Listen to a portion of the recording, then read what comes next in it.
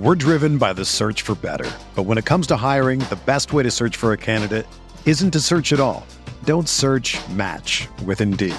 Indeed is your matching and hiring platform with over 350 million global monthly visitors, according to Indeed data, and a matching engine that helps you find quality candidates fast.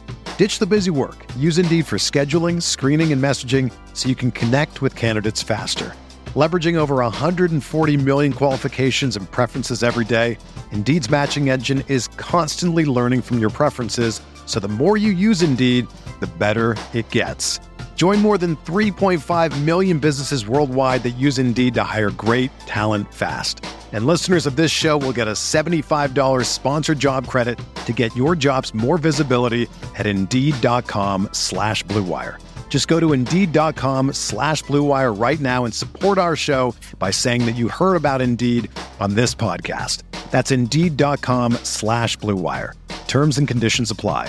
Need to hire? You need Indeed. This podcast episode is brought to you by Coors Light. These days, everything is go, go, go. It's nonstop hustle all the time. Work, friends, family, expect you to be on 24/7. Well, sometimes you just need to reach for a Coors Light because it's made to chill. Coors Light is cold lagered, cold filtered, and cold packaged. It's as crisp and refreshing as the Colorado Rockies. It is literally made to chill. Coors Light is the one I choose when I need to unwind. So when you want to hit reset, reach for the beer that's made to chill.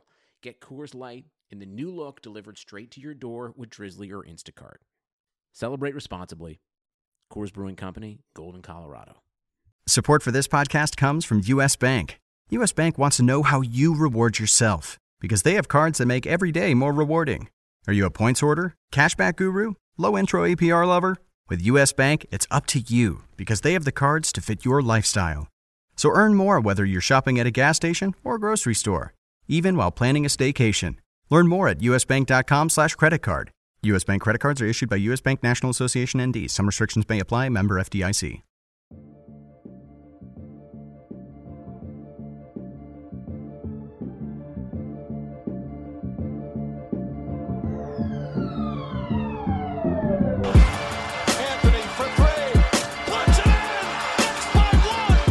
To be honest, I would put myself in the same category as D-Wade. Now Artest jumped over the scorer's table. Artest in the stands. This man was a bona fide scrub. He can't play. When I go to the writers to tell me who can guard in this league, I'll put a gun to my own head. Welcome to the RotoWire NBA podcast. It is Wednesday, October 16th. Nick Whalen here with James Anderson. James, it's been a while since you and I have talked about the NBA. You've been in full baseball mode. You were just in Arizona over the weekend at First Pitch. But we have a ton to get to. We're going to do our annual podcast predicting the All-Star rosters for each conference. We'll go through our awards predictions. We'll do some prop bets that we like, talk first coach fired. Basically just try to kill some time as we kind of trickle to the end of the preseason. And now we're less than a week away until the start of the regular season next Tuesday. But first of all, how was Arizona? I haven't really talked to you about this. It was fun. Yeah, I love going there and hanging out with a bunch of other people in the industry. I mean, the baseball was fine, but it's more about just kind of seeing people that you see once a year. So yeah, it was fun, but good to be back. This is basically the NBA Summer League of baseball, more or less? Yeah, sure. Something like that. All right. Well, with that, let's get to the All-Star rosters.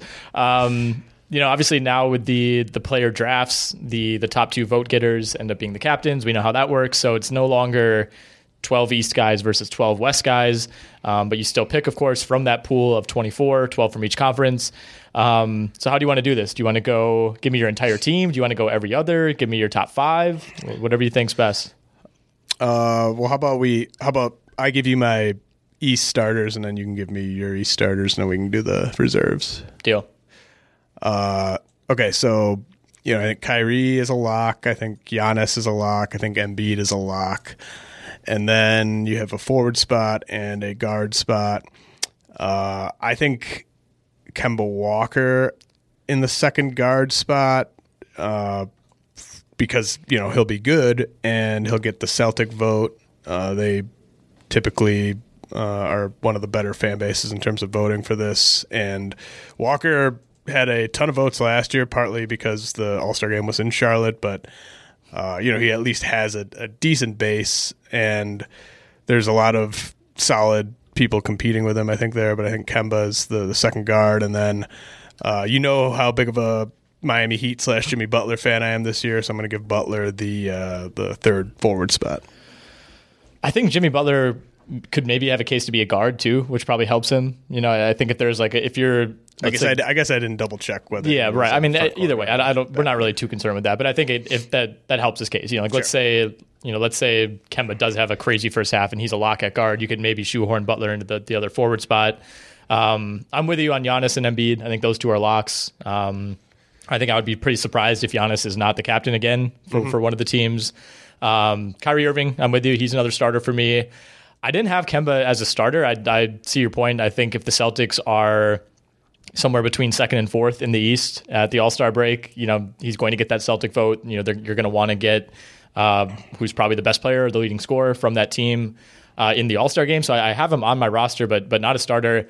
I'm going to go with Brad Beal and Jimmy Butler as my other two starters. So I want to tear apart your Brad Beal selection quickly. Eviscerate it. He was I think 10th in fan voting among backcourt players in the East last year, and it has obviously nothing to do with his talent. It's just it's not like there's a big section of huge Bradley Beal fans. What are you talking about? Beal Hive. Wizards fans are certainly not going to be voting very often. They might not vote at all. So it's that equation that, and we're going to get to this with the West too. It's 50% fan, 25% writer, 25% player, right? Yes. And so, it's easy to see Beal getting a ton of love from the writers, maybe the players. But he finished third among players last year, for what it's worth.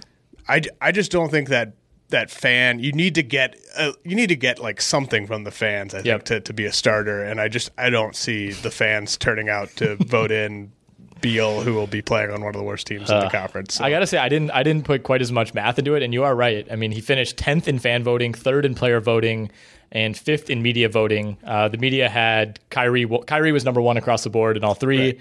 Kemba was 2nd in players, 2nd in media, 3rd in fans. Dwayne Wade was 2nd in fans, so I guess we can cross him out. Although I would not rule out Dwayne Wade coming back just to play in the All-Star game. Well, he'd love to, yeah. I mean, that's the point about Kemba, though, is he's got that nice high floor, I think, in all three of those voting bases. Very true. One of the guys, though, who did finish ahead of Beal in the media last year was Oladipo. I think we can cross him out. He was just behind Beal in the player voting. So I don't know. I think it will come around. I am with you, though. It's going to be tough for him to start. I think it's... And again, I went into this thinking of, I don't know why I think of Jimmy Butler as a small forward. So do I. But I think you could make a case that he's a guard for the purposes of this. To me, I think it'll be between Kemba Walker and Ben Simmons for that second guard spot, because I think Simmons will get more fan votes than Beal, and he'll be on a good team, which typically, I think players and writers will kind of trend towards those guys as well. But it's close for that second guard spot. Yep. Yeah, I think my argument, I guess, is Beal will be more deserving. Yours is probably the more logical argument. That I am with you. I think Simmons is probably going to... I mean, he tripled him in votes last year, and that was with a lot of people voting for Dwayne Wade and Kemba Walker, and I think both of their totals... Obviously, you can 2,200 or 2.2 million votes are now available that went to D Wade last year, and I think Kemba's total probably comes down with the game not being in Charlotte. But at least, I think we at least agree that all of the guys we mentioned are deserving. I wouldn't fight you on Kemba Walker. Who was your fifth guy? Your Butler, Beal, Kyrie, Embiid. So you had Butler. You had Butler. I had Butler. Okay. I think he's going to be really good. I think the Heat are going to be good enough, and I think there's going to be this kind of narrative of, number one option Jimmy Butler is back, and I think he's the type of guy that's pretty compelling, and a lot of fans are going to want to vote for him. Right. All right, so you want to give me your reserves for these? Yeah, so I have Beal, obviously. I mean, that the coaches pick all the reserves. So even though his team's going to be terrible, I mean, he's one of the 5 best players in the conference probably. So I think he gets in on the coach vote. And then Vucevic, Ben Simmons, Pascal Siakam, Chris Middleton, Blake Griffin, and Jason Tatum. This was very hard, and a lot of.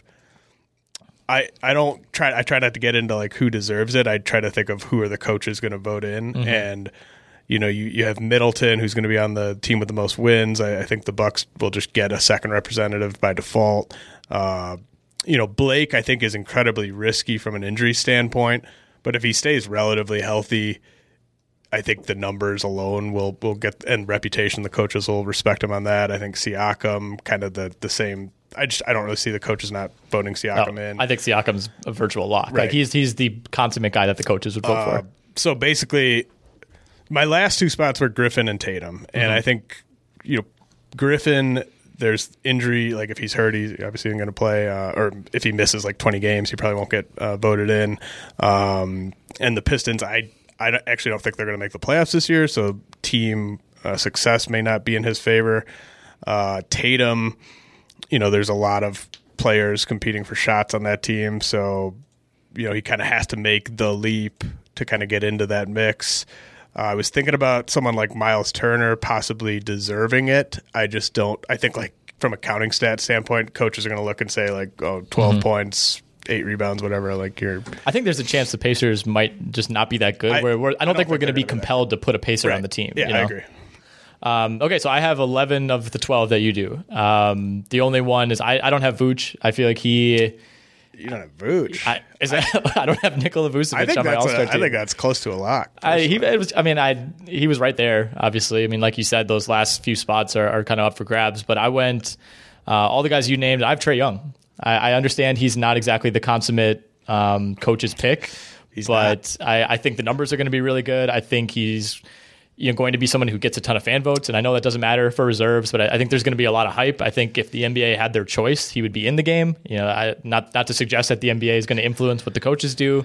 I know defense matters. He's not very good at defense, but I think he's somebody that is going to make a compelling case at least. And Vooch is just kind of the odd man out. It was kind of I thought about removing Tatum. I thought about removing Middleton, but your argument for Middleton holds up every year. The team that has the most wins or even the second most wins usually gets two guys, and especially the fact that he was there last year, I think if his numbers are similar, it's going to be hard to pull him out.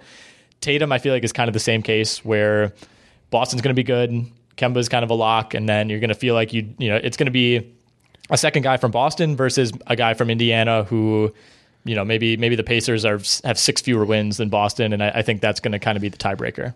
Yeah, I mean, I think the Magic will be in the top 6 or 7 in wins when the voting goes down, and I mean, I just based on the way I expect coaches to vote, I don't expect Trae to get in. I think he'll certainly be deserving, probably more deserving than someone like Middleton or even Tatum, but I think Beal gets in on a lot on reputation. Yep. But I could picture coaches just completely skipping over the Hawks and just moving on to the playoff team or teams that are on track to make the playoffs. As is the case with a lot of these guys, especially guys like Trae Young who haven't made an All-Star team, like if the Hawks are the Hawks from last year and they're on pace to win 29 games, he doesn't get in. But yeah, or go ahead. Well, I mean, if they're one of those teams, that, I think they're, whether you believe it or not, I think they're in that group of consensus, like could be the 8 seed in the East. I don't think they will be, but there are people who believe that. And if they're on that kind of course, that's what it's going to take for him to get in. I mean, I think they're going to go under their 33.5 win-loss line. And then I also think they're going to win more games in the second half of the season than they do in the first half of the season, because they'll get to beat up on teams that are kind of tanking and stuff in the second half. Yep. And it'll take longer to kind of, I mean, they're going to be playing a lot of young players. So I don't think they're going to have, I mean, so neither of us have Cam Reddish. They might have like 11 wins when the coaches are making these All-Star. Now, that is a good point. I mean, this is virtually last year's team with even more inexperience on the wing. And as much as I love Trae Young and John Collins, and like I'm even weirdly high on Alex Len this season, like there's not a lot on that bench. There's not a lot on the wing. DeAndre Hunter, Cam Reddish are not going to be ready right away. So those are all good points. Other guys I considered, some heavier than others. Miles Turner, like you said, I think he'll be right in the mix. Zach LaVine, if he's averaging 26 a game, I don't think the Bulls will win enough games, but for him, it's kind of the same argument with Trae Young, where if they're kind of the surprise team through the first half, maybe they sneak a guy on, kind of like Vooch last year, honestly, in a lot of ways. Lauri Markkanen, if he's the guy instead of LaVine. Yeah, I think Markkanen's more likely he'd get the coach to make vote, the All-Star game than Levine because the coaches get 3 front court spots and only 2 backcourt spots. They get 2 wild card picks as well. But I can see a scenario where Markkanen is like the front runner for most improved player and just contributing to winning a little bit more than Levine, and so therefore getting the coaches nod. But yeah, Levine is on the extreme low end of guys who coaches want to see in an All-Star game. John Collins. Him and Markkanen to me are kind of in the same boat this year as far as if they blew up and kind of went to that next borderline All-Star level. They'll have the numbers. Right. It'll just be, do the coaches look at them as All-Star caliber guys? Aaron Gordon was on my list. Tobias Harris, just if Philly is up by Milwaukee by like 5 games or something, and they're just off to this crazy hot start, maybe they sneak 3 in. And then the last guy, neither of us have mentioned, Andre Drummond, who is an All-Star. I think was he on the team last year? Definitely 2 years ago. I believe he was last year. Yeah. I mean, I'm not a fan, and I think I already have Blake in. So they're not getting 2.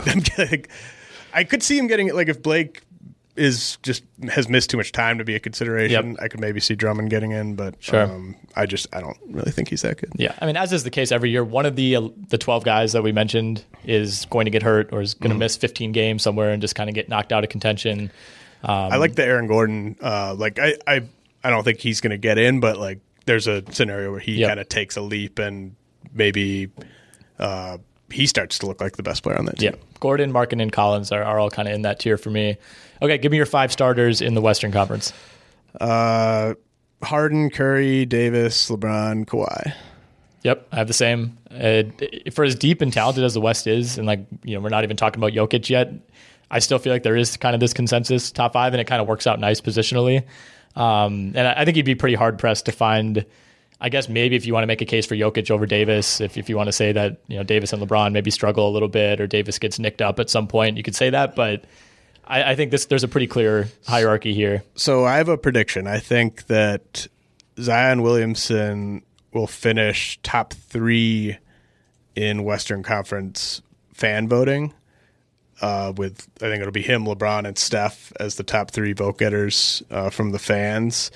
But I don't think he will be able to get in simply because the last time a rookie got in was Blake Griffin, and they've since changed the voting process so that fans don't account for the entire haul. So I mean, I think if it was up to the fans, I think Zion would be starting over probably Kawhi, but there's that writer and player vote, and I can't see him getting really any of those votes from the writers or the players in terms of who should be starting. So while I think it would be awesome for Zion to start that game, Kawhi Leonard is like probably the most boring All-Star game player that you could imagine. But Paul Millsap made an All-Star game. I just think the way the NBA has, and it's kind of going to bite the NBA because I think the NBA would rather have Zion start than a guy like Kawhi too. And it's just this new process makes it almost mathematically impossible for someone like him to make it.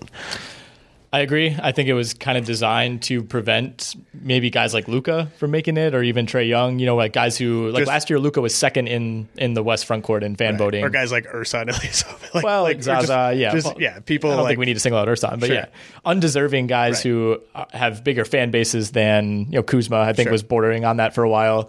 Dwayne Wade, someone would even argue, but no, I agree. I will say I don't think the players will necessarily vote for Zion. I agree with you on that, but I could see the media buying in. Maybe. Well, I could. No media member is going to vote for Zion because they think he's one of the 5 best players in the West. I could see them maybe voting for him just because they think it would be the coolest thing to watch. Right. Like if they have to cover the game, like they might rather have him in it. But I think last year it would have been pretty controversial to vote Doncic over I don't know, Paul George, I guess, at the time in the West. Whereas like this year, if Zion is as good as he has looked so far and kind of keeps this up, I think there will be such hype that it won't be like all that controversial, I guess, for lack of a better term. So if there's an injury replacement, does Adam Silver get so like that? I think that's like Zion's ticket in, right? There's an injury and the commish puts him in, and maybe that happens, but just for the purpose of this exercise, I'm not going to project that. Fair enough. Yeah, I mean, he'll already be there for the dunk contest, you would think. So I have that same starting 5, like we said. Do you want to give me your bench? Damian Lillard, Russell Westbrook, Nikola Jokic, Karl-Anthony Towns, Luka Doncic, Rudy Gobert, and Donovan Mitchell. Okay. We have 10 of 12 the same. Okay. I did not have Russell Westbrook, and I did not have Rudy Gobert. I do have Donovan Mitchell. I don't know if the Jazz are getting 2. I think it's going to be pick one or the other, and I feel like Mitchell, this is maybe the year that he ascends over Gobert. I have Paul George mostly because I don't think he's going to miss too much time at the beginning of the year. If he ends up missing 10 to 12 games, that might rule him out, but I think the Clippers are going to be right up there at the top. I think he's going to kind of pick up where he left off and be the best number 2 in the league. And I have Jrue Holiday. I went, back and forth on this. There are honestly 5 or 6 guys you can make a pretty legitimate case for the 12th spot in the West, maybe even more so than the bottom of the East. And I'm ready to fully buy in on the Pelicans. I think if they're good enough, the case that we just laid out for why Zion won't make it, I think they're going to deserve somebody. And if there's a player who has the players' respect, has the media's respect, and I think certainly won't have the fan kind of capabilities of garnering votes that Zion does, but we'll do enough in that respect to kind of be right there. I think it's Jrue Holiday, and I think if it's the coaches picking, they would pick Jrue over Zion. Well, I agree they would pick Jrue over Zion. Quickly on Paul George, I'm really low on him this year just because I think he might miss 20 games in the first half. I think he might miss maybe 10 before he returns, 10 to 12 to maybe even like 13, 14.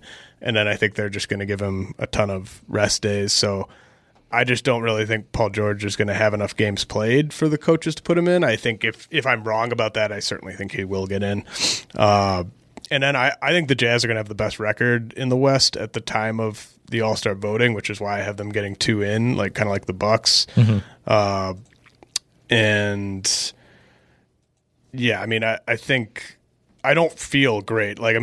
Gobert and Towns and Jokic, I think all 3 will be deserving. I could see, the Jazz made such a stink about Gobert not getting in last year. I wonder if maybe the coaches will have that in the back of their mind and be like, well, he has won back-to-back Defensive Player of the Year awards. Yep. We probably screwed up by putting LaMarcus Aldridge in over him last year, so we can't leave him out this year. But like I said, I think the Jazz will just have such a good record that they'll get a couple guys in. With Jrue, just on paper, I think Jrue could deserve it over both of the Jazz guys, but if they've got 10 more wins, maybe that matters. And then I think the Pelicans and the Mavs are the 2 kind of clear upstarts. That's not a hot take, but I think Doncic, if he's averaging 25, 8, and 7, and the Mavericks are over 500, I think that gets him in. Yeah, I would be surprised if Doncic doesn't make it. I almost think if he just replicates last year with a little more efficiency, he almost has to play his way out of the All-Star game. The no Dennis, the fact that it's finally a roster that actually makes a lot of sense around him, I think that'll allow him to do that. So if you had to say who your last guy in was, who is the toughest call? Donovan Mitchell. Like I said, I mean the 3 front court spots and only 2 back court spots. The returning Defensive Player of the Year back-to-back years aspect, I think. And then I think the coaches are just going to look at the standings and be like, oh, the Jazz have the best record. Why do they have the best record? Well, they have the best defensive player. And so I think he would get in over Mitchell, but I mean, I'd be shocked if at least one of them didn't get in, but I think Mitchell would be the last guy for me. So I feel like you're usually lower on Westbrook than I am. I'm surprised that Westbrook made the cut and wasn't even your last guy. Especially since he's a coach pick. I just don't see any way the coaches leave him off. I think the Rockets will have a top 3 record, and I think it's going to be in the regular season. I think this Rockets team is going to be pretty fun, and I think that they're going to win a ton of games, and I think Westbrook will rebound in all of the efficiency categories where he sucked last year. I think he's going to take a step forward in, and so I would be pretty shocked if the coaches left Westbrook out. Okay, yeah, I mean, if that's the case and he bounces back, then he's a lock, and I'll look stupid for having Holiday or Mitchell or PG ahead of him. I think either Westbrook will be an all-star or Mike D'Antoni will be first coach fired. Yeah, I don't think there's going to be. He's not going to be borderline. He's either going to be a lock or it's going to be a disaster, and no one's voting for him. Okay, so other guys that I had that came to mind who could maybe play their way into like that 11th or 12th spot. Zion, like we already talked about. Devin Booker. I don't think the Suns are going to be remotely good enough for that to happen, but the numbers at least are going to be there. I really wanted to find a spot, like I told you earlier this week, for Porzingis, but it's so tough. I mean, if this was the East, I would be very comfortable putting Doncic and Porzingis in together, but even if everything clicks for the Mavericks, like they're not going to have a top 5 record, and like they're not going to get 2 in. Right. I mean, the Nuggets. I think the Nuggets are going to have maybe the best record at the All-Star break, and I don't even have them getting 2. And if it's one or the other, I think it's got to be Doncic, unless Porzingis just goes nuts.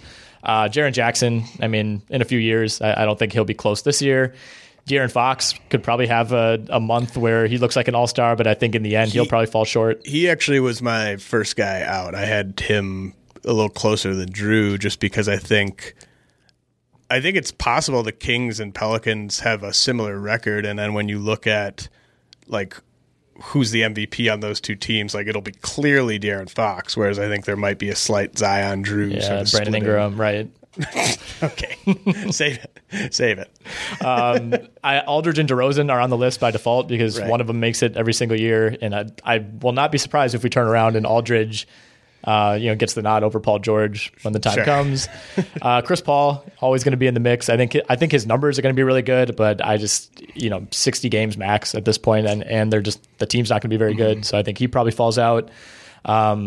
Well, I have Gobert on this list, but you have him in. That could very well be the case. CJ McCollum, who is always on the cusp, has never made the All-Star game. Doesn't look like this is going to be the year unless there are a bunch of injuries. And then Jamal Murray, the case for him is second best player on what could be the best team. And Draymond Green. Mm-hmm. If the Warriors surprise people, if they're in the top 5 or 6, and Draymond is kind of back to being 2016 Draymond, I think there will be a serious push to get him in. Yeah, no, those are. I mean, I can't really see any way that Murray or McCollum get in, but I think the rest of them are all very feasible. Yeah, and I would even include Jaren Jackson on there. Looking back, I don't know what he would have to do to really get serious All-Star consideration. Right. Yeah. I mean, I forgot about him. Sorry. But yeah, Jackson to me probably at least 2 years away from getting into the Western Conference All-Star game. Yeah. I mean, you look at most of these guys, like other than LeBron. Barring player movement to the East, like it's not like any of these guys are like on the verge of falling off anytime soon. No, it's a very high bar to clear to get into that game, and team success means so much, especially out west, that it's really tough to see a Grizzly getting in anytime soon. Okay, let's do individual awards. I will let you lead off with your MVP. Yeah, I'm going with Giannis. It's just going to be, I think there's going to be even more of a, like, I think he'll be better this year than he was last year. And I think the Bucks will win about as many games as they won last year. And so, something could always happen where another player just, like, I think Anthony Davis probably makes the most sense for me in like a, how does Giannis not win the MVP if he doesn't get hurt? And I think maybe if Davis just has a career year and the Lakers get like a top 2 seed, I think that's one way it could happen. But I think my pick for next most deserving will be Steph Curry, but it would have to be so crazy because I other than that Russell Westbrook first triple-double year, we almost never see MVPs on sub-50 win teams, and I don't see the Warriors getting to 50 wins. So I think like the Bucks get to 60 wins. Giannis is even better than he was last year. As long as he stays healthy, I think he's the clear favorite. Yeah, I was going to say I went contrarian, but I don't think picking James Harden counts as contrarian. I'm with you. Giannis is the favorite. I do worry that the bar was set pretty high last year, statistically and in terms of team wins. And as I've kind of harped on all offseason, I really think they're going to end up missing Malcolm Brogdon. I don't think this roster is as good as it was last year. It's close, but I don't know. I'm not willing to just pencil the Bucks in, for 65 wins. I think I'll pencil them in for 58 wins. Yeah, and that's probably enough. But I mean, how much higher do you think Giannis can go statistically? I think one of the biggest arguments is last year he only played 32.8 minutes per game. That was down 4 full minutes from 2 years ago. I mean, if he plays even 35, there's an argument that he goes maybe 30, 13, 6, 1.5, 2 blocks. I mean, that wins him the MVP. Yeah. It's just a question of kind of whether they'll need to lean on him that heavily. I think he has gotten better as a passer pretty much every year. I think he will continue to get better as a passer. I think he will be slightly more efficient as a shooter than he was last year. So, and the Brogdon thing, I don't really think it's going to hurt him at all until the playoffs. Like I don't think his absence will be noticed at all during the regular season, just because they go, a solid 10 or 11 deep. They're going to blow so many teams out. I just don't think they're going to notice him not being there in the regular season. And the next time Giannis doesn't get better will be the first time. So true. I'm going to continue to bet on that. Yeah, I'm certainly not going to fight you on Giannis. I think. So you went hard. I was surprised you went Harden over AD though. I mean, I feel like Harden just won't be able. Like if his numbers are worse than they were the year before, by the fact that Westbrook's there, I think it'd be rare for a player to win the MVP with his numbers taking a dip from the previous season. That is true. But, I mean, as far as Davis, LeBron's putting the narrative out there. So it's already out there. Now, I don't think Davis – the case for Davis is like he would have to almost outperform Giannis, and I don't think that's possible. Like Davis's best season is basically what Giannis had last year, and Davis has, the argument that he splits votes with LeBron. He's the second option, whereas Giannis doesn't have that. I don't love the Davis MVP. To me, it would be kind of like a voter fatigue type of thing where Giannis might still be more deserving technically, but if the Lakers, like the Lakers, their over-under is like 52.5, something like that. If they 51.5, if they win 56, 57 games, which is completely in play, like if both those guys are healthy all year, and LeBron really goes to that, I'm going to average double-digit assists, and Anthony Davis is like top 3 defensive player of the year. Like that I guess is because it always you kind of have to look for a team that's going to win 50 plus games, and then I guess I don't think the Lakers are going to be like an elite team in the regular season. I don't either. That's kind of the argument for me. I think Davis misses games every now and then, as he always does. I mean, he already had a sprained thumb in the preseason. Like those type of injuries are always popping up for him, and I think the expectations are so high for the Lakers that even if they win 52 games, like that might seem like a slight disappointment.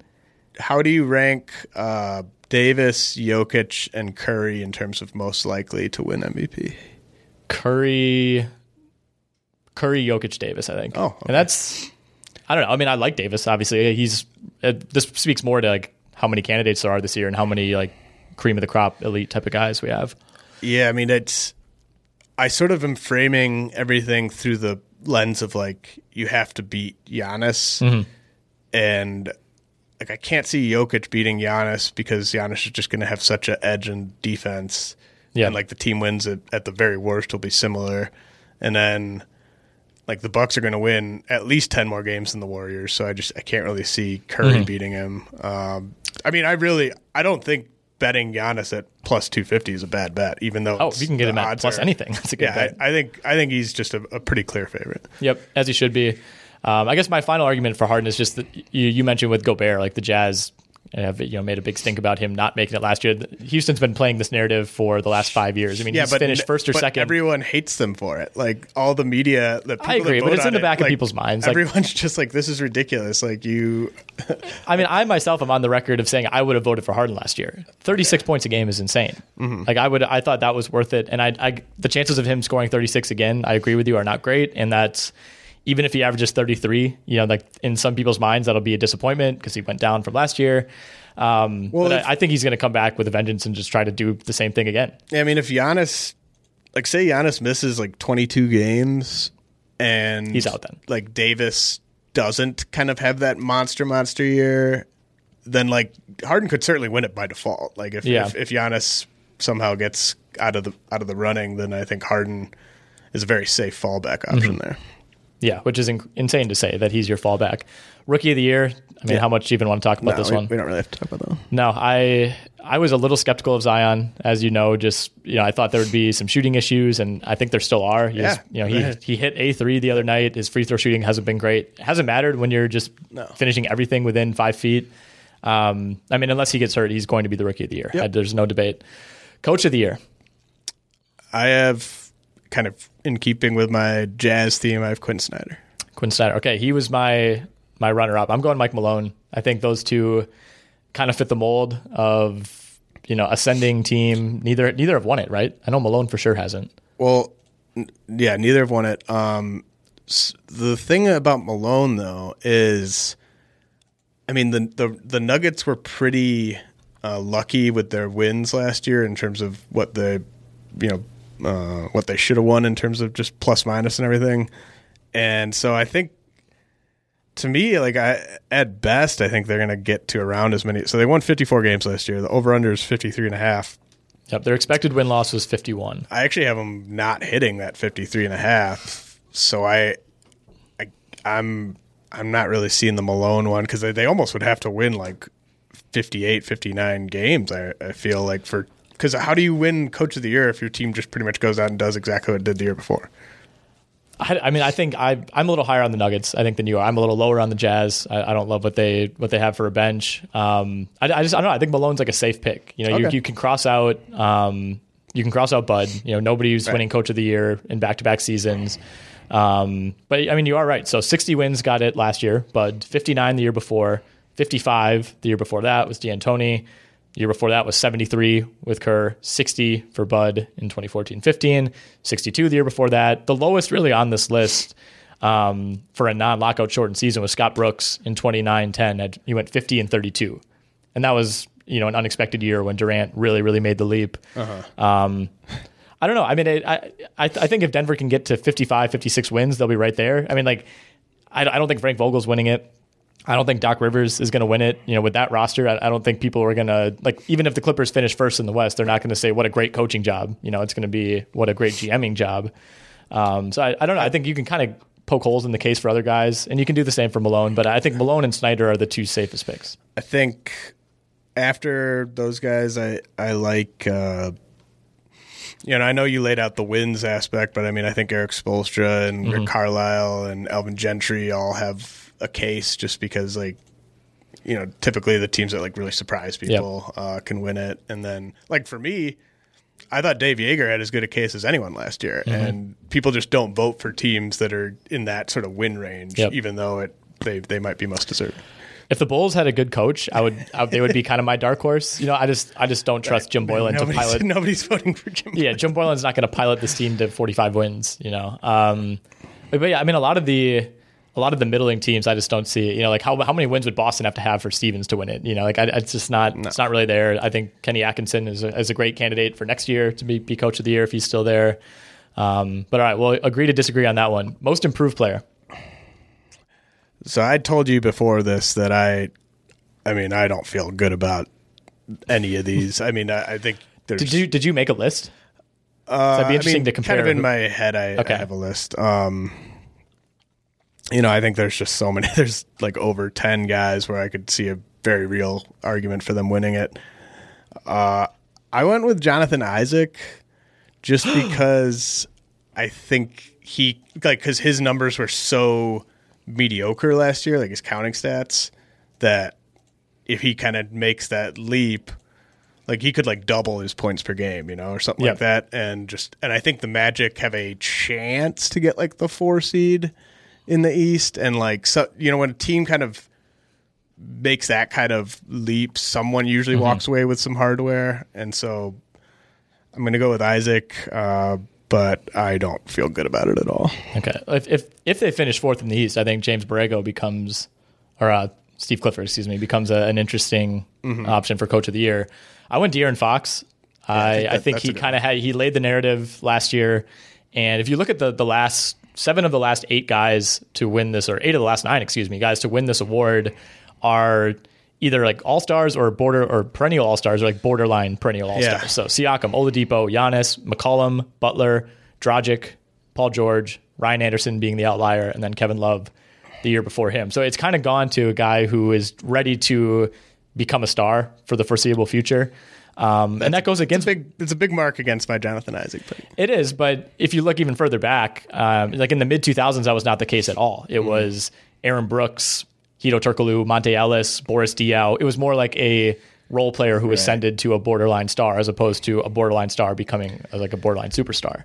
I had Tatum before I changed that and went to Isaac. So, I mean, Tatum sort of definitely fits that mold of guys becoming stars. And sure. So does, I think De'Aaron Fox is a great call. I mean, if, it's just he made such a leap last year. He was in the mix for most improved last year. I guess that kind of had me like, can he make another similar sized leap? I think he can. But, I think you could also make a case for a guy like Doncic if he just goes from, a rookie to a just no doubt about it all-star. But I don't like giving it to guys in their second year because you're kind of supposed to improve. It's completely wide open. I don't have any good feel for who's going to win that. So here's my list of potential candidates, not in any order. De'Aaron Fox, who I have winning it, Donovan Mitchell, Luka Doncic, DeAndre Ayton, Lonzo Ball, Shai Gilgeous-Alexander, Jamal Murray, Terry Rozier, Bam Adebayo, Thomas Bryant, Trae Young, Lauri Markkanen, Jonathan Isaac, Jason Tatum, and I don't think this will happen, but Pascal Siakam. He'd be the first two-time winner. Yeah, no, I mean, those are all in play. Bam Adebayo is another guy I considered. Yep. The Lonzo case I love, but it seems too convenient. Well, like he should be the comeback player of the year if that existed. It's certainly an easy case. It's just that there's so, I think that team is kind of deep enough that it'll be tough for him to put up the stats to really warrant that. I think in a lot of years, like even if he just stays healthy and averages 8 assists a game, like that would be enough. Some of the names that I named off in the mid 2000s, like he wins it probably over Hedo Turkoglu. But right. If De'Aaron Fox is averaging 22, 7, and 5, like that probably cancels out. Ball actually, Ball's path to me is just his shooting efficiency just takes a huge leap because then you can just look at it and say, oh, well, he went from like 38% to 44%. Well, the case for him is he has so much room to grow, whereas like you said with Fox, and even Siakam last year, it's like once you already make that, like he hasn't made the first leap that a lot of these other guys have already made. We'll kind of go with the opposite of an award. First coach to get fired. This is actually pretty tough this year. Yeah, it is really tough. I went Frank Vogel. Right. I mean, it's super easy to see how Frank Vogel or Mike D'Antoni are first coach fired. It's just you have to also sort of predict that those teams are going to get off to rough starts, which I just don't really see happening for either of them. I think the teams like the Pacers and Bulls could underwhelm. I just think it's unlikely that those coaches would get fired this year. I mean, the Bulls just gave him a big extension, and that's the thing. The bad teams have like young coaches or recently hired coaches that I think they're okay with being bad for the most part. Like there aren't many teams I think that have huge expectations that shouldn't have huge expectations. I mean, could so Borrego's still the coach of the Hornets? As far as I'm aware, unless something has happened very recently. He could I guess he would be my pick just because I think they're going to be terrible and Michael Jordan will be annoyed and somebody has to be the sacrifice. I had Scott Brooks on my list. That would almost be kind of a mutual parting of ways. I feel like he's not probably the biggest player development coach. I don't see that one because they have to pay him so much. True, he has so much left on that contract. Yeah. Billy Donovan, kind of the same situation where he was brought in to be the coach of a championship contender, and now they're not that. Yeah. Mike D'Antoni, that would be a similar situation to Vogel where you're all in. And those are like the two most obvious, like if they get off to slow starts, the guy's almost definitely getting fired. Right, for sure. I have Boylan on the list, even with the extension. Just there could be another mutiny. I don't know. It seems like nobody wanted him except for Garpax. Yeah, maybe Garpax get fired. Okay, that's not happening. And then I also have Fizz on there. People seem to think he's on the hot seat. I don't think he should be. I think he should be. I mean, what are the expectations? I mean, everyone in that organization should be on the hot seat, but I just don't think he's very good. And then they're not going to win a ton of games. So you don't think he's a good coach? No. Okay. I mean, I think he's a cool coach. Sure, he looks like he should be a good coach, but he's not. And just the rotations last year, did you have any Knicks on your fantasy teams last year? I mean, Mitchell Robinson was on one of my keeper teams. You had no idea, like night to night, whether a guy was going to play 30 minutes or 12 minutes, and I think that there's a very easy path for him to get fired if he is playing all their vets over all their young guys because he's trying to send a message to their young guys. If the front office tells him, well, why did they give him Taj Gibson? He didn't sign Taj Gibson.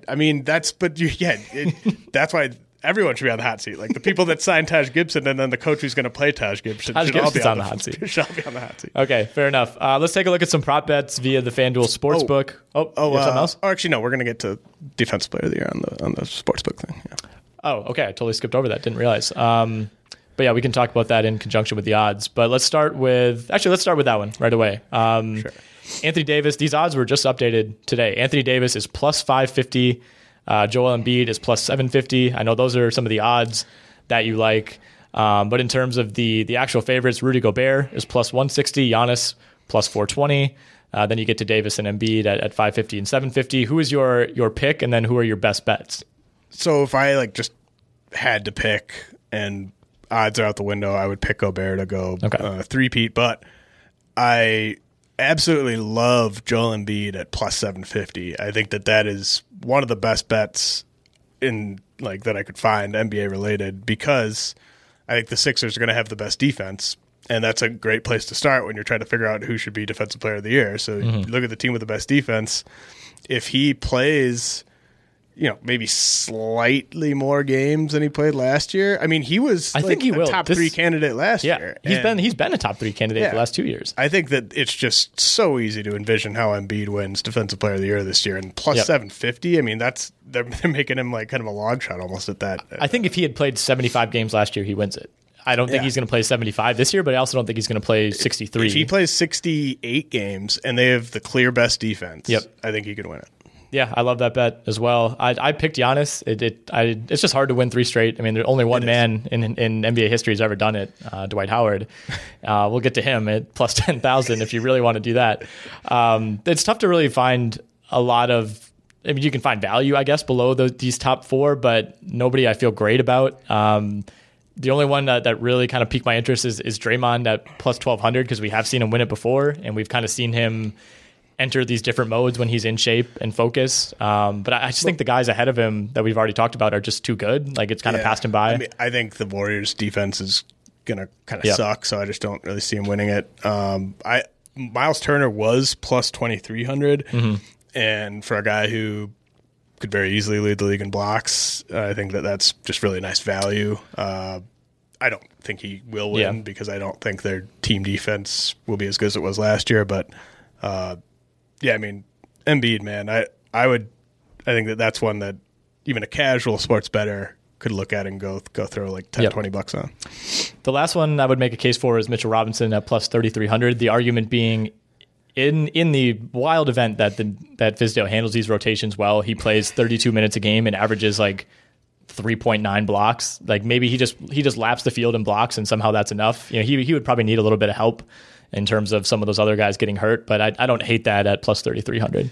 Yeah, I mean, it's certainly easy to see from a statistical standpoint how you could make that argument. It's just, I mean, how often does a player win Defensive Player of the Year on a 30-win team, Yeah, I'm trying to look for examples right now. It's usually, historically, it's the defensive anchor on a pretty good team, at least, if not a great team. Seed type of thing. They don't just hand it out to the best player or the blocks leader in the league, or Hassan Whiteside would be a 5-time Defensive Player of the Year.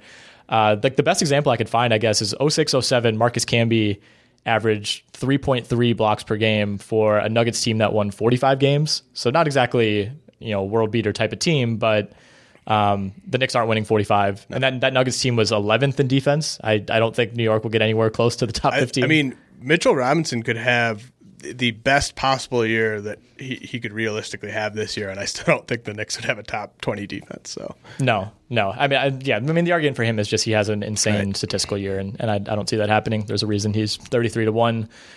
Let's look at some of the team props before we get back to player props. Do you like any of these numbers to win the finals? So not only come out of the conference, but also win the finals. Yeah, I mean, I love the Bucks and the Sixers. Bucks are plus 600, Sixers are plus 750.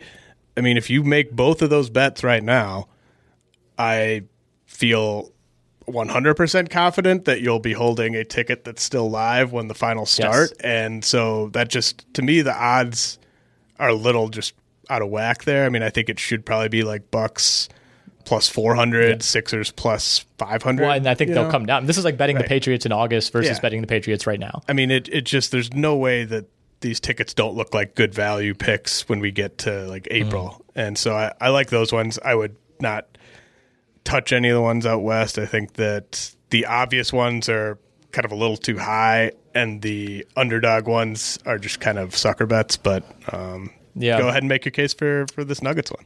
Yeah, I had Nuggets at plus 2,000, 20-1. I don't know. Well, I mean, I don't think the Nuggets are going to win the title, but as I've said, I think they're going to be the best team in the regular season, and that, at least in theory, sets them on an advantageous course to get there. And like, I think this Nuggets team is significantly deeper and possibly better overall than the Raptors team that just won the finals. I mean, they don't have Kawhi Leonard, but I think they have significantly more talent 1 through 10 or even like 1 through 12. So, I mean, if you catch a couple breaks along the way, I understand there are more teams that are standing in the way this year. But there's a case to be made at plus 2,000. Well, I disagree with the statement about them being better than the Raptors, but the main reason I don't like this is you can get them at plus 1,200 to just win the West. And Sure. I think that my number one argument, honestly, against them winning the finals is I think they are just it's a horrible matchup for them to play either the Bucks or the Sixers. I think like the Sixers and Bucks would be huge favorites if they met them in the finals. So just take the Nuggets at plus 1,200 to get to the finals rather than plus 2,000 to win the finals. I don't know. You think the Bucks would be heavy favorites over Denver? Philly, I agree with. Well, the Bucks are going to have a top 5 offense and a top 5 defense, and the Nuggets are going to have a top 5 offense and a top like 20 defense. So yeah. I don't know how, like, the Bucks bear down defensively against this Nuggets team. Like, the Nuggets can't do the same thing on the other end. Like, I think the Bucks would still be able to get their buckets, and they could kind of contain the Nuggets. Yeah, I think I would rather. I mean, Giannis is a better player than Jokic, but I would rather have the Nuggets 2 through 8 than Milwaukee's 2 through 8.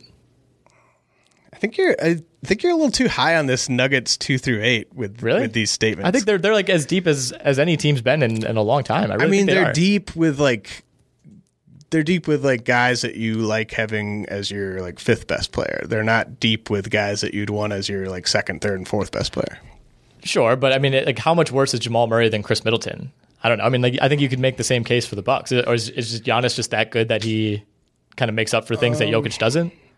Well, I mean, I just think from offensively, the Nuggets pieces are great and they work really well.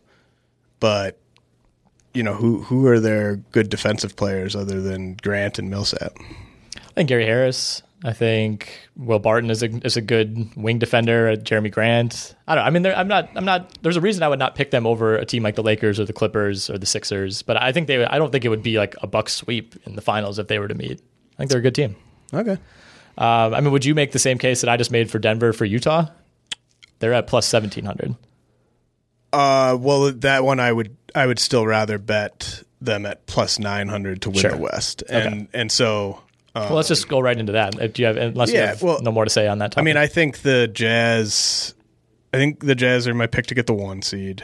Okay. And so if you think a team's going to get the 1 seed and you can get them at plus 900 to win, to go to the finals, then I think that's a fine bet. I don't know if I'd bet it because I don't think they're going to get to the finals, and they wouldn't. I think I would pick both LA teams to get there over them.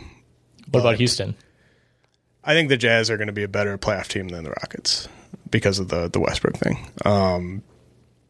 But the problem is, like, I would want to pick the Clippers to win it all. I just don't think that line's low enough. I don't have it in front of me. Plus 200 to win the West and plus 330 to win the title. Yeah, I mean, that's just not enough value, even though that is my pick. Yep, I don't think that's a good enough value. Yeah, I think the Clippers are the team that kind of trumps everybody right now, and it's going to probably take an injury to change that, but we will see. Number 1 seed in the West, we've kind of discussed this. You're on the Jazz, I'm on the Nuggets. You also like the Rockets? I like at plus 550. I mean, I could easily see the Rockets getting the 1 seed. I think it's kind of down to the Jazz, Rockets, and Nuggets. Like, I think it's going to be one of those 3 teams that gets the 1 seed. Because I don't think the Lakers or Clippers care. Yeah, they don't care. They're going to be, resting their guys when they feel like it, and it just getting the 1 seed means next to nothing to those teams, whereas the other 3 teams, it means a lot. Yeah, in the East, the odds are what you'd expect. Milwaukee minus 130, Philly plus 160, and then a massive golf. I don't hate Milwaukee minus 130 to be honest, because it's basically, is Giannis gonna have a significant injury? Well, he very quietly missed 10 games last year. Yeah, like he could easily play 5 more games this year than he did last year. That one almost feels like, well, actually the true. If you just bet on the Bucks to win their division, I think it's like minus 540, but that's kind of like the Patriots winning their division thing, where it's Jags winning the AFC South. The odds are always crazy, but if you think about it, it's like, well, how is this not going to happen? Right, exactly. I had the suggestion to maybe throw down a parlay on the division. Maybe parlay Philly winning the Atlantic at minus 160, the Bucks winning the Central at minus 550. And then the other one I would maybe think about is Miami winning the Southeast at minus 115, or even the Rockets winning the Southwest at minus 280. Mm-hmm. Yeah, I mean, I love a good parlay, especially when one of those three. If you expand it to 3, I think somebody lets you down. I think it wouldn't even let me do it on FanDuel. Just do the Sixers and Bucks ones, and it'll still only be like even, but I think you cash that pretty easy. Yeah, I'm trying to. Well, let's see. I mean, you would get like wager $100 to win $92. Yeah, that's what I'm about. But if you wager $10,000, then we're really talking. Okay, so let's look at some player props real quickly. 6th man of the year. So maybe Lou Williams just wins it again, but I think Joe Ingles at plus 1,400 and Bogdanovich at plus 2,600 are, I don't like long shots that much for most of these, but I think for 6th man of the year, the people setting the odds just didn't really have a great grasp of. No, wasn't Derrick Rose like the leading odds guy for most of last year? Yeah, and I mean, if the Jazz, again, I should just do a parlay with all my Jazz bets. Ingles with 6th man and Jazz win the West and all that stuff. But if the Jazz are as good as I think they're going to be, and if they start Royce O'Neal, then I think Ingles is a pretty obvious candidate. And then I love Bogdanovich, obviously. I think he might be their 3rd best player, and he's going to come off the bench, so that's always good. Mm-hmm. I do like the Ingles pick at 14-1 because they virtually came out and said earlier this week that he is going to be the 6th man, and that's half of it for these guys. Yeah. Like, we don't even know if they're going to meet the qualifications to be a 6th man. And I mean, Ingles has been a well above average starter for several years, and now just meeting that eligibility. And he'll be the guy sort of running that second unit offense. And like you always want it to be a guy who is one of the team's 5 most important players, but isn't starting for whatever reason. Right. And I would argue that he's their 3rd or 4th most important player, probably 4th now with Conley there. I mean, he averaged 5.7 assists per game last year, and they don't exactly have a great backup point guard situation. So I think there's potential for that to be pretty replicable. I don't love a lot of the long shot guys. I mean, maybe Van Vliet at 3,300, Jaylen Brown at 3,300. But once you get below that, it's pretty bleak. I don't mind Van Vliet. Yeah. Marcus Smart, 7,500, maybe. Van Vliet fits that bill, too. I mean, he's one of their 5 best players, and he's coming off the bench. Scoring title. This one is very interesting. For all these stat-based props that we're about to mention, the minimum games played is 58. So if the player falls short of that, they're eliminated.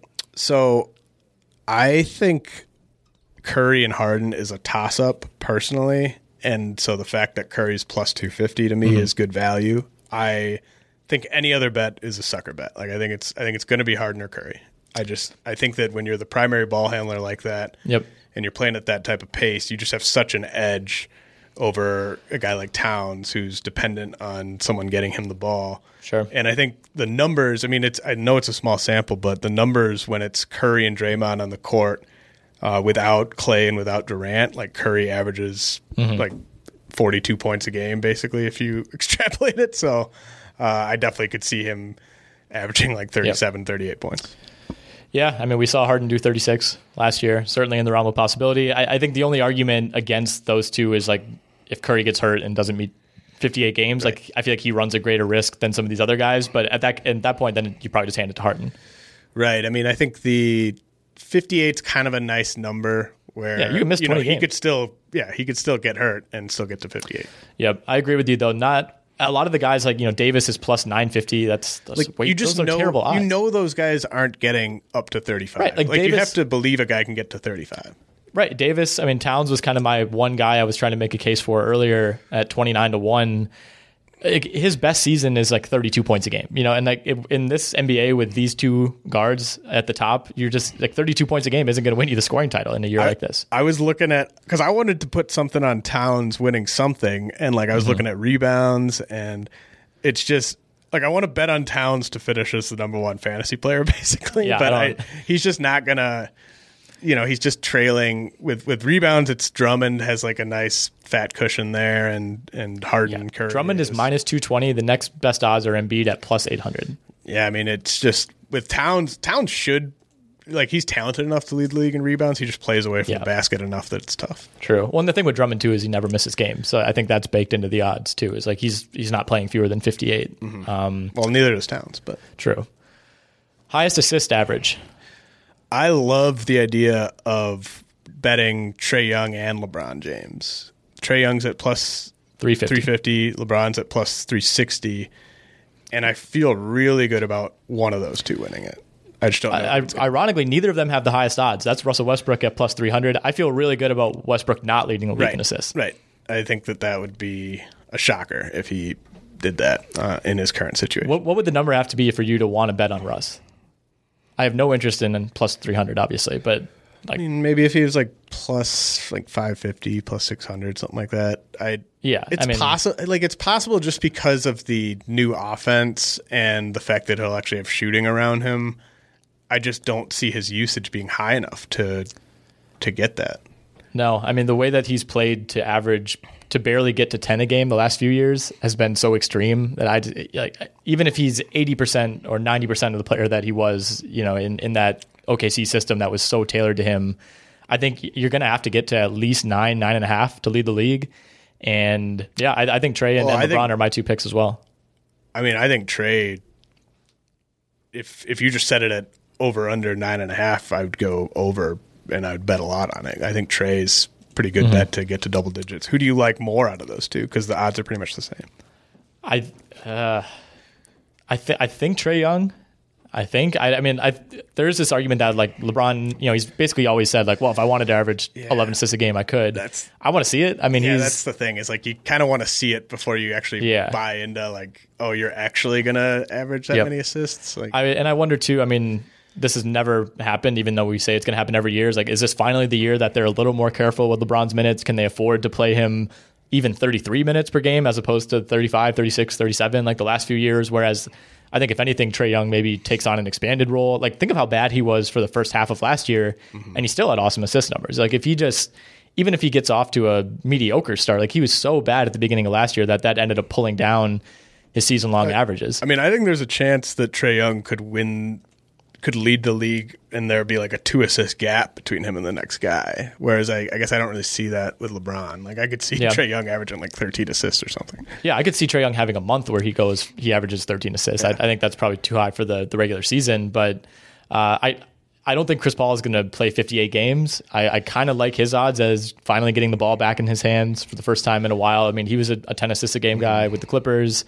Ben Simmons at plus 700 is interesting, but I think, like you said, this isn't quite Curry Harden scoring title, but I feel very good, as do you, about Young or LeBron winning that.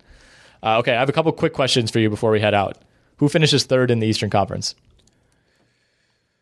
Well, I hate this question. Like it's been on a lot of podcasts I listen to as well, and it's just like, well, the Celtics are.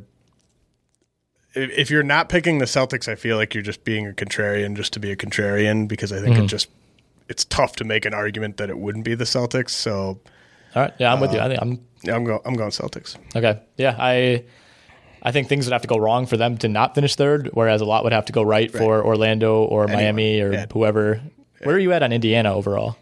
I'm really down on them. I don't know if I would say they're going to miss the playoffs, just because I don't think I could find 8 teams that I like more than them, but I think they're going to have the 7 or the 8 seed.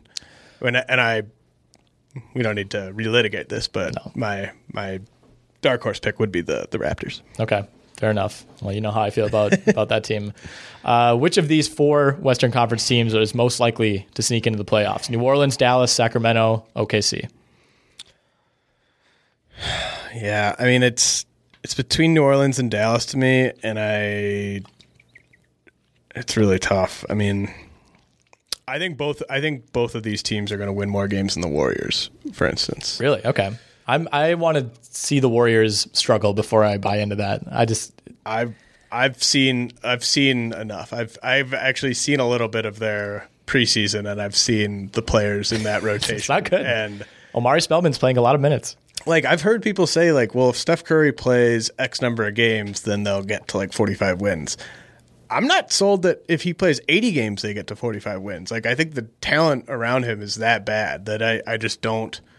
Like, I think his numbers are going to be great, but their depth after their top 3 guys is just it's atrocious. And I think that the Pelicans have a ton of depth, and I think that the Mavericks are kind of this sort of sleeping giant where it's when it clicks with those guys, it's going to really click. And I think like Rick Carlisle has been sort of helping them tank these past couple of years, but he's still got it in him to be like a top 3 coach in the league. And so, I mean, if Porzingis and Doncic are as good as I think they're going to be, then they could win like 47, 48 games. Yep. But I'll say the Pelicans just because they have just so much quality depth. Although I'd like their chances more if Brandon Ingram wasn't on the roster at all.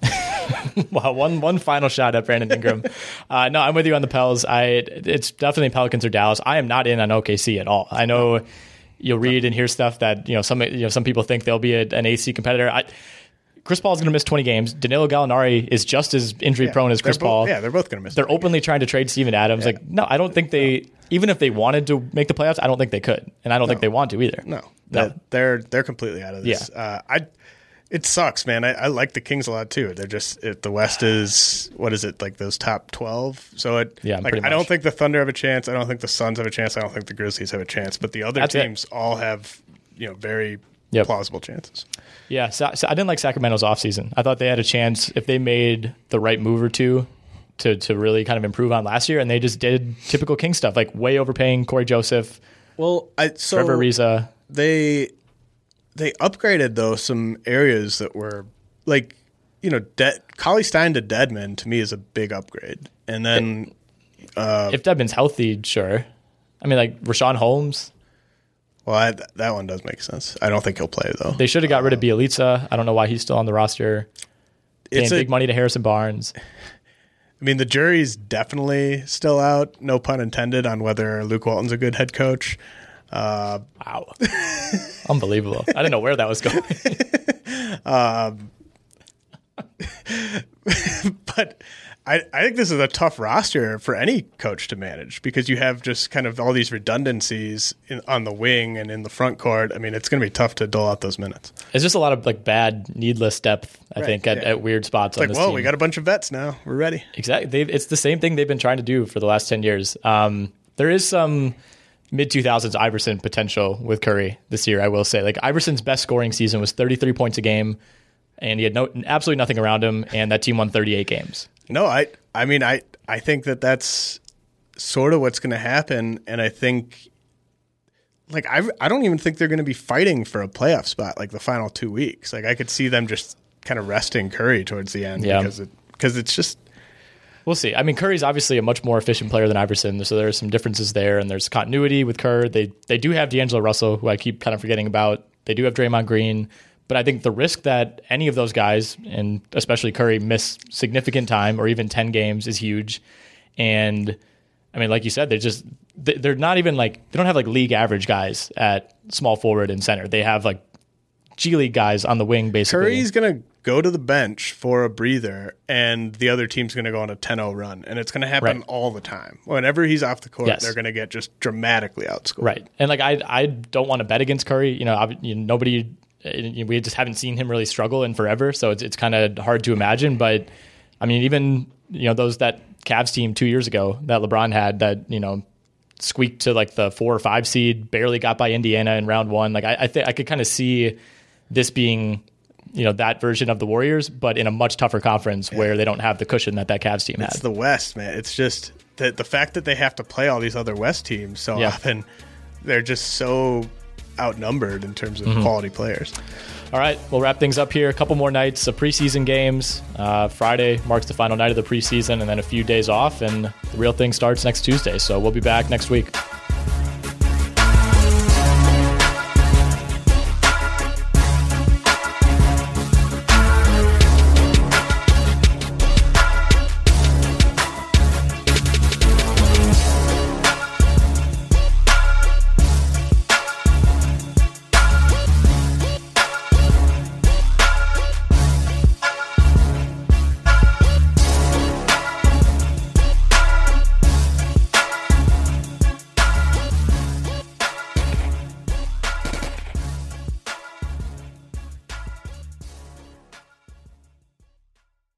Everyone is talking about magnesium. It's all you hear about. But why? What do we know about magnesium? Well, magnesium is the number one mineral that 75% of Americans are deficient in. If you are a woman over 35, magnesium will help you rediscover balance, energy, and vitality. Magnesium supports more than 300 enzymatic reactions in your body, including those involved in hormonal balance. From functional medicine doctors to mental well-being and female hormone experts, we all know that magnesium is the one mineral to improve all aspects of well-being and health. But which one? Magnesium Breakthrough from Bioptimizers, the trusted choice recommended by leading experts with 7 best-absorbed forms of magnesium to ensure your body receives the support it needs for overall well-being. Go to bioptimizers.com/balance today and use code BALANCE10 for 10% off. Support your journey to wellness at bioptimizers.com/balance. Magnesium Breakthrough from Bioptimizers, your foundation to optimal health and vitality.